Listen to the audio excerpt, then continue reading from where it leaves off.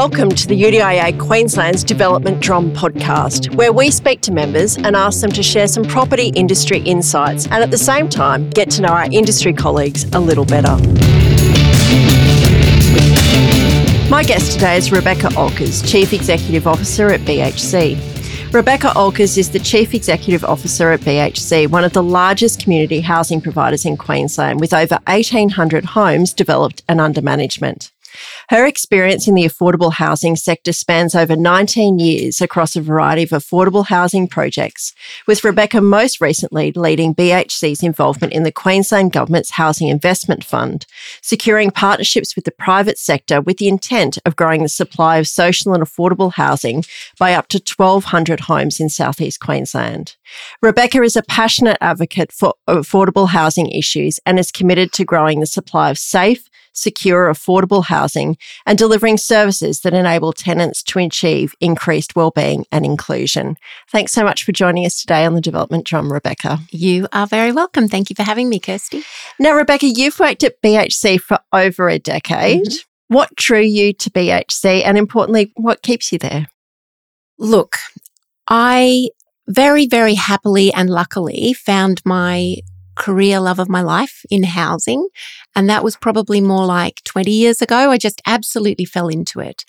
But I guess I'd always had a really strong sense of social justice, of wanting to do something that made a difference in the world and to people's lives.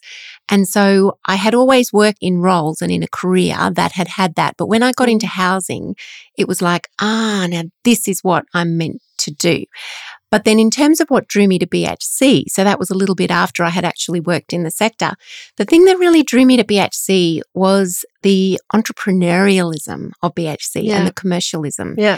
It was a very, very different kind of organisation in that it had the heart side to it, but it also had very much that head side to it. Yes. So really looking at growth of the sector, growing the supply of social and affordable housing and coming up with new ways of doing that. So the creativity of it.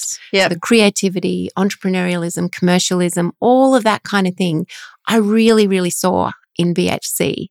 And I still see that to this day. Like that's the thing that keeps me there because it's a challenge every single day. Yes. Yeah, every day. Yes. So I'm really drawn to that. I love it.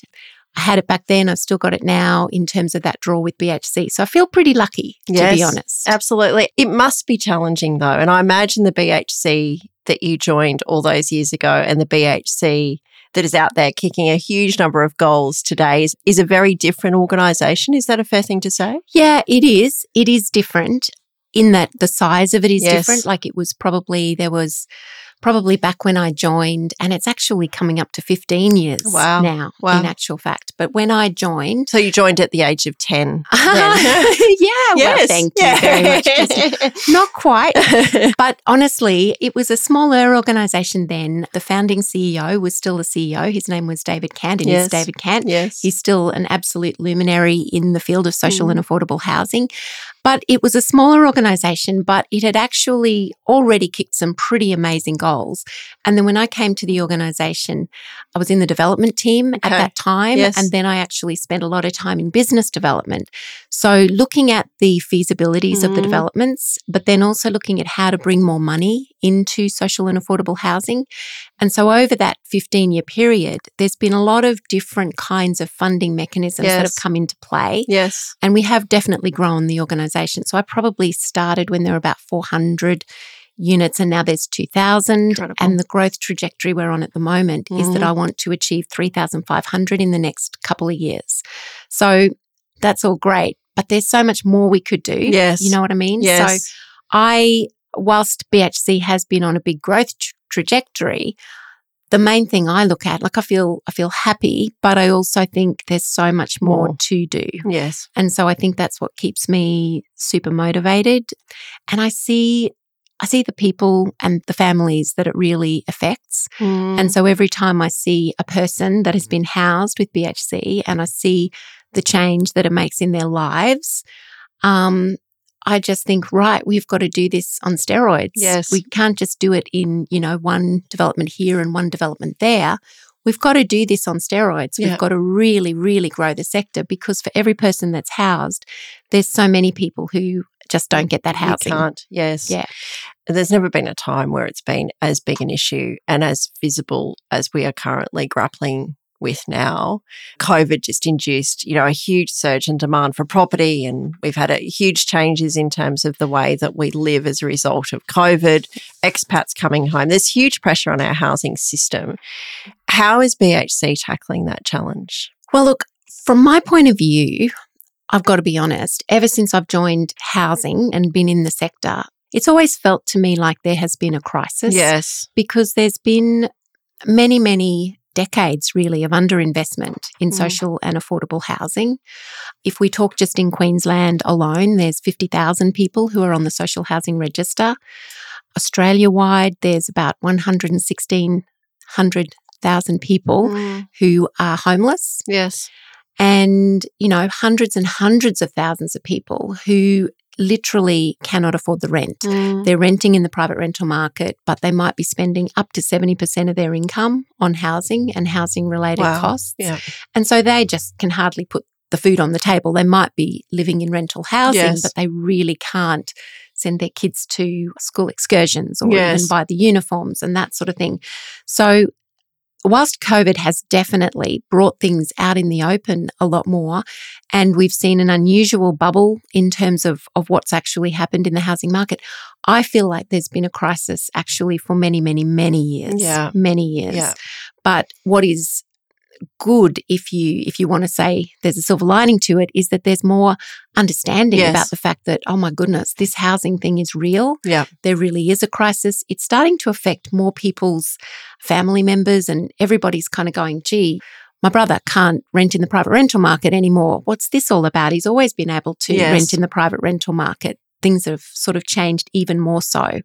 So from BHC's point of view, I mean, we're just doing the same as what we have always done, except trying to really, really ramp up our advocacy. Yes. Really trying to get state government, federal government, local government to understand the kinds of levers that they can pull, to think about all of the different parties that can play a role in providing social and affordable housing, because it's definitely not just community housing providers. It's got to be a bigger response than that. Yeah. And I personally just think that it's a good opportunity for everybody to go, actually, this is a crisis. We need a national affordable housing plan, a national housing strategy for that matter. Yes. To look at all of the different types of housing right across the continuum, because we just need more of it. Yes. And do you think we'll get there? Do you think now's the point in time where we can really have that conversation across all different sectors, all levels of government, to really sort of get us off on the right foot finally?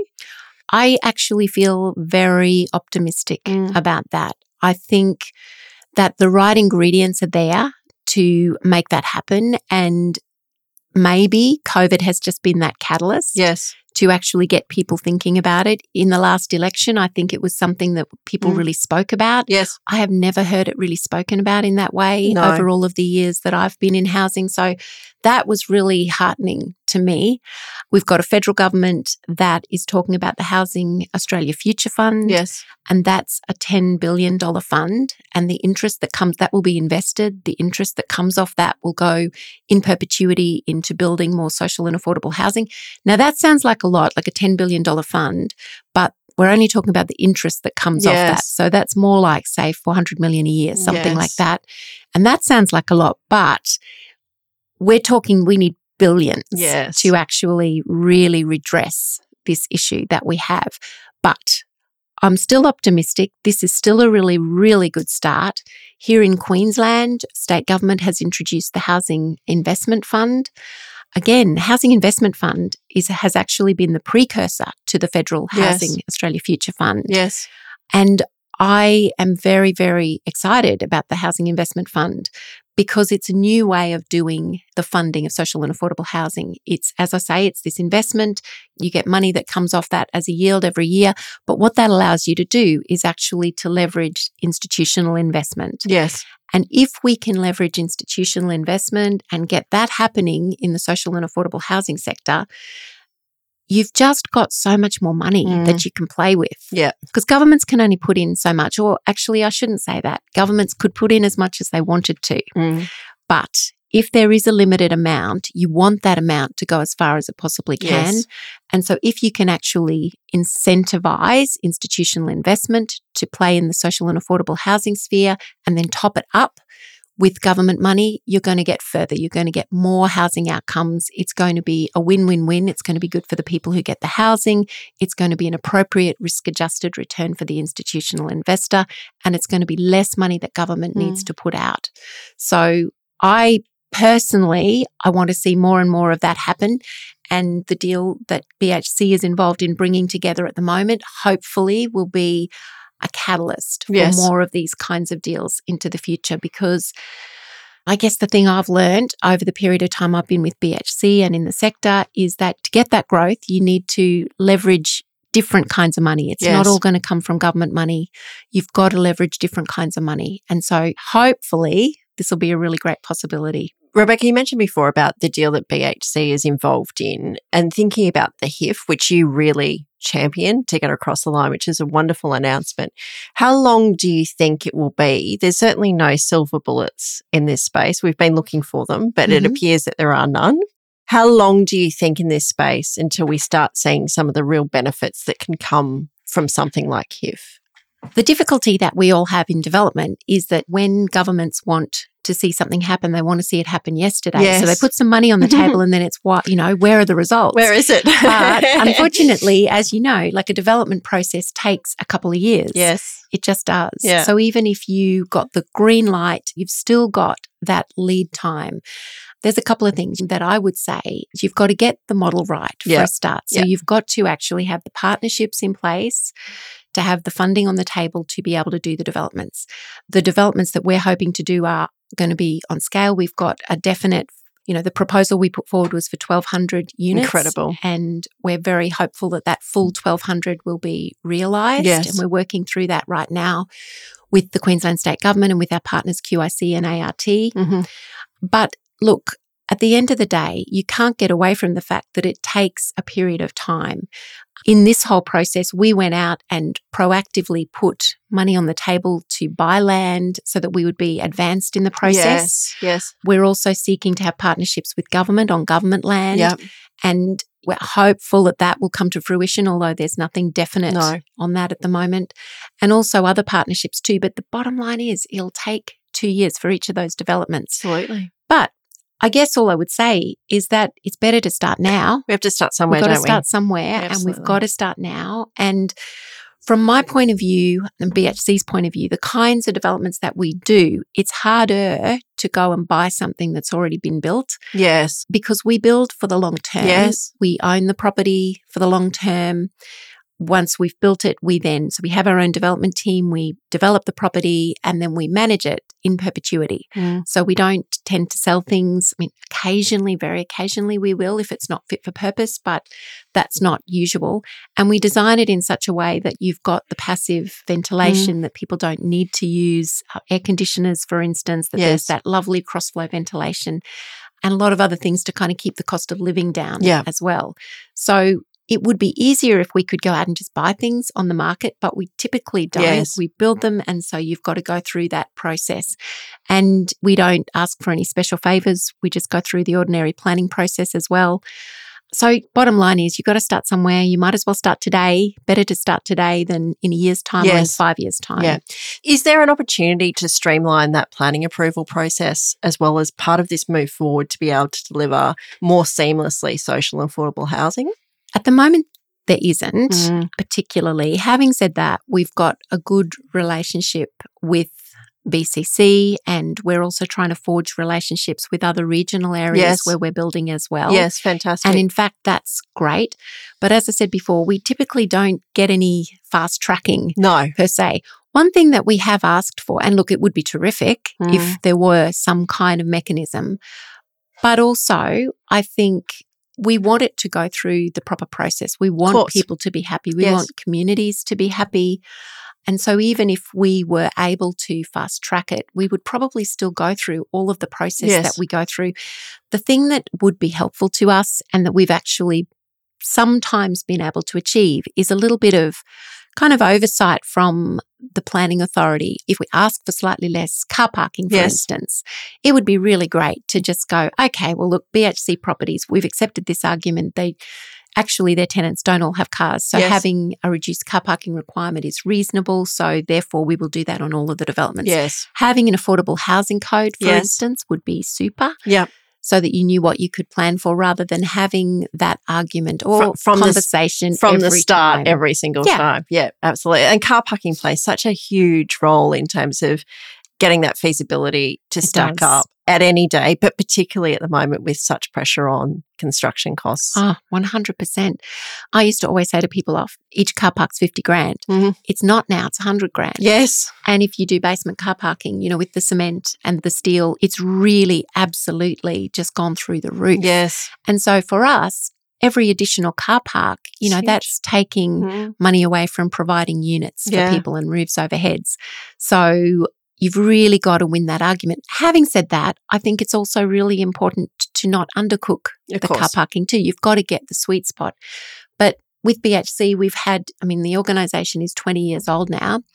We've got that data. Tremendous data. We've got all that data. We know the car ownership levels. And we also know that once people live with us, even if they do have a car, they then get that confidence because we only ever build near good public transport, amenities, shops, education, all of that. They get the confidence to go, okay, well, actually, I don't need to have that expense. I can let go of that. Yes. Yeah. Some of the people who live in our properties have formerly been homeless, and sometimes having a car has been the only thing that's been the roof over their heads. Yes. And so sometimes that is hard. But when they finally get some long-term, safe, secure, affordable housing, then you can kind of let go of that. Yeah. And I think that's kind of some of the beauty of our housing. We house people right across the spectrum. So from people who have been previously homeless to just your key worker people who have always worked but are just in low-income jobs. Yeah. Talk to me. One of the hallmarks of BHC's projects, to me, has always been the exceptionally well thought through design. You mentioned cross-ventilation and passive design before. It's always been a hallmark, I think, of BHC. And it's really interesting for me to see some of those elements then being taken up by the private sector in market accommodation as well. And I always find that really interesting. Yeah. Talk to me about why design is so important for your tenants. There's a number of reasons, but first and foremostly, or maybe this isn't the most important one, but it is a really important one. And that is that we always wanted to have affordable housing seen as quality, beautiful housing, not as cheap and nasty housing. So design is really important, from the facade on the street. Having one of our buildings actually lift the streetscape is something that's really important to us. And it gives the people that live there a pride as well in terms of the place that they live, in terms of the fact that they're worthwhile, that they've got value, and that we're going to build them somewhere that's actually really, really beautiful to live. Yeah. So that's really important to us. And we spend money working with really great architects to get that. But more importantly than that is the actual livability. Yes. So there's a couple of things to make the economics of it stack up. You can't just build a sprawling, beautiful building. The rents are small. Yeah. So the rents are small. So to make the whole economics of the FISO stack up, you've got to really, really think about the design. And so that makes us really sharpen the pencil and sharpen our minds to what is necessary, what is going to work for people, what is superfluous, and so we can get rid of that. Yes. And it's almost, I think, some of the designs that we've come up with are just absolutely lovely and really quite groundbreaking because they are not superfluous, but when people come and live there, they live there really happily. And we've always got outside spaces because, being in Queensland, beautiful decks, that sort of thing. An outdoor room where people can spend some time is really important. But I think it comes down to the design focus, and that's a real priority for us, and knowing over the years what matters to people, what doesn't, what works, what doesn't. You must take that from building to building too, those lessons. Yeah, we definitely do. And I think too, the other thing is the materials that we use. Yeah. So we've got to think about it in terms of Maintenance, of course. maintenance Yes. over, we're going to hold this asset forever. Well, in perpetuity for a long time, 20 years, 40 years, a long time. We're not selling it. And we want to know that the materials that we use, both internally and externally, are durable, but also beautiful, are not going to cost us a lot over the long term because, maintenance has to be factored into all of those feasibilities as well. Yes. And one of the things that's really important to BHC is our financial viability into the future. So we don't have high rents. We get the money to build the building. We don't then have high rents. We've got to have thought all of that through in terms of how we maintain the building into the long term. Yeah. We don't want to ever have to sell things in order to pay for maintenance. Yeah. Yeah, it's completely understandable. Now, turning to you, Rebecca, what bits of the jobs are the most challenging? I would say the thing that is the most challenging to me personally is that I get really impatient. I see the need. I see what I want to do. I see what I want to achieve. And I'm really motivated to try to achieve that. But it is so slow. Yeah. It's so slow. And so you've got to have a lot of resilience and you've got to, have failure after failure and just get up and go, okay, well, we'll try this thing then. Yeah. We'll try this thing. Yeah. And I think the thing that is the biggest challenge to me is working out how do you come up with a plan that gets the influence and gets the results without all the rest of the rubbish, in the most efficient way that you can. Yeah. Can't say I've always been that successful in that because I've been down a lot of dry gullies. But that's the thing that challenges me. Yeah, just perseverance and having resilience and not being put off, I think, because I know that what drives me is having better lives for people. Yes. And having a roof over the head of somebody who doesn't have a lot of money or having stability so that a child can keep on going to the same school and doesn't have to chip and change and move 20 times. I know all of those things really, really matter. And so for me, having that resilience to just keep on going, keep on trying to work out the best strategy is challenging but very worthwhile. And in doing all of that, you have to deal with an incredible array of stakeholders, both internal to BHC and also government stakeholders. How do you manage those relationships? I'm pretty much somebody who just likes to have genuine relationships with people. I'm not a particularly... It's always a good start, isn't it, Rebecca? Yeah. We forget we're not all robots. No, and I'm not a particularly fabulous networker. I don't like to go and work a room. I just like to make relationships with people and for people to know that I am genuine and if I have a problem or if I have an issue that I'll pick up the phone and I would encourage them to do the same. So I think a lot of the stakeholder relationships are about just having good conversations with people and having a good relationship that you can then sort of fall back on that because you've got history. Yes. So that if something kind of comes up and it is a curveball or a stumbling block, you've kind of got that history that you can work with. I think that's probably the main thing and the main way that I deal with things. And I'll definitely always pick up the phone myself. And there's certain things that I can delegate to other people and other things that I just think, no, that's for me. It's got to be a Rebecca job. Yeah. Yeah. What legacy do you want to leave BHC with and also more broadly the sector? Well, in the immediate, I really want to crack this nut of institutional investment and properly do a program of works that actually is underpinned by institutional investment. It's been a long time in the making for me in terms of the thinking and our board, thinking about it. And I really, really do want to do that. So that's a very big one.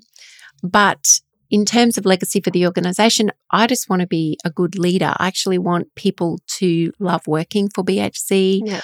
I want them to continue to be motivated in the work they do. And to be honest, the people who come to work for BHC have that intrinsically in them anyhow because they're motivated anyway. But I don't want to take that for granted. Yeah. I do want to make BHC a really, really good place for people to work. And I see that as a real responsibility on me as the CEO. And I take it really seriously. And for the sector in general, BHC is an organisation, but the way I look at this is around Australia as a nation. Yes. And to me, I don't think Australia should be a place where we have got 116,000 people homeless. We are a wealthy country. We've got smart people. We've got money. And every single person who is homeless or living in real housing stress and you're not sure where you're going to put your head down that night, that is really difficult. So I want to, for the sector, I want to contribute to being able to normalise social and affordable housing and have much, much better funding, probably a diversified set of funding mechanisms to be able to actually fund it so that organisations like BHC and also a broader array of organisations can get in and actually be part of providing that. So that's what I would like to see. It's at the moment, and for so long, it's just been such a little niche. It's been such a small percentage of the actual housing stock. I would like to see it be a much greater percentage and much more normalised. Yes. And part of that will also be having a fairly clear discussion with the broader community too, I imagine. Definitely. How do we do that? Well, as I was saying before, I feel as though COVID has started that. Everybody has a story or knows someone that has a story, yes. Exactly. And there's so many stories, you know, people who never thought that they were going to be in housing stress or perhaps in perilous housing situation now find, oh, actually I am, or they know somebody who is in that situation. Yes. So I think people have started to really think about that. The other one, interestingly, is older women's housing. Yes. I think that really hits home for people because older women are the fastest growing cohort of homeless people in Australia at the moment. Yeah. And I think that kind of hits a bit of a nerve for the general population. And they go, my goodness, that's not right. No. That shouldn't be the case. But there needs to be more of these conversations. And at the end of the day, our politicians need to know that this matters to people because that's really the only way that things change. Yeah, we need them on board. Yeah, absolutely. And I think at the moment that tide is definitely turning. Yep. Now, you're in your second term as a director of the UDIA Queensland. One of the best things you've ever done, I hear on the grapevine, or perhaps that's just 100% me projecting. No, gosh. Excellent. Career highlight. Career highlight. What drives your engagement across the property sector? I love the property sector and I think of the property sector as making places for people. It's placemaking. It's about community. It's about diversity. And it's about improving our society. And so that's why, I mean, I've really loved the time that I have spent on the board thus far. I've really enjoyed it because as far as I'm concerned, you know, this really impacts people's lives. Good property can really improve it for the better. Yeah, absolutely. Bad property can change it for the worse. And so I see the property sector as a real force for changing people's lives in a really, really positive way and achieving diversity as well. Like I think there's a real need for that diversity in housing, both in tenures of housing, but also types of housing, and that diversity actually really adds to that fabric. So the placemaking and, you know, that real sense that the people who are out there doing development are there doing fabulous job, absolutely fabulous job, really looking at design, thinking about the places, thinking about the infrastructure, improving the way that everybody lives. And it's exciting to be part of that. It's wonderful to have the ability to see that firsthand. It's just not a story that we share very well yet, but we're working on that. Yeah, well, I think it's important to share that because it really is a real positive, and the kinds of advances that the property sector makes for people's lives can really change lives. Yes. So I feel very attuned to that and very aligned with that. Yeah. It's positive. To me, it's really important too, and a big part of achieving your vision is describing BHC as a developer, which I think was a breakthrough moment for a lot in the sector, rather than, as you say, being almost marginalised as a different type of housing. You are part of the housing sector delivering a type of housing that is incredibly important in terms of the housing system. Yes. Yeah, absolutely agree with you. And BHC as a developer, one thing I didn't mention before is that a lot of the developments we do, and we typically tend to do high rises. Yes. We will do a mix of tenures in that building. So within that one building, we might do some market, we might do some affordable, we might do some social. we have sold some off to the market as well. So there could be owner-occupiers in our building. There might be commercial or retail. Yes. So it's mixed tenure, mixed use. And that, to me, is what a good development is, be that a building or be that a suburb, be that a development. It's really important to have that diversity. Yeah. And BHC, as a developer, we hope to play a larger and larger part in a whole heap of different kinds of developments. Yeah, it's fantastic news. And you're obviously ready and able to, which is great. Yeah, we've got a really fantastic team. I can't applaud our team anymore. We've got a really fantastic board. We've got a skill-based board. I love working with the directors on our board. They're amazing people, very, very dedicated, very clever, and really groundbreaking in the way that they think things through. And then similarly, the teams that we've got within BHC, really clever people and dedicated people. It's pretty inspiring. Who care? Yeah, they care. I don't think you would work at BHC You and can't not possibly. care. Yeah. And it's evident, I think so too, Rebecca. It's really clear. Yeah. No, look, it's great. I feel very lucky, that's for sure, to work for BHC. It's a great organisation, and I feel as though, there's a lot of work for us to do. There's a lot of work for BHC to do. There's a lot of work for the property sector to do. Yeah. Now, thinking back to a brief time ago, what piece of professional advice would you give your 20-year-old self?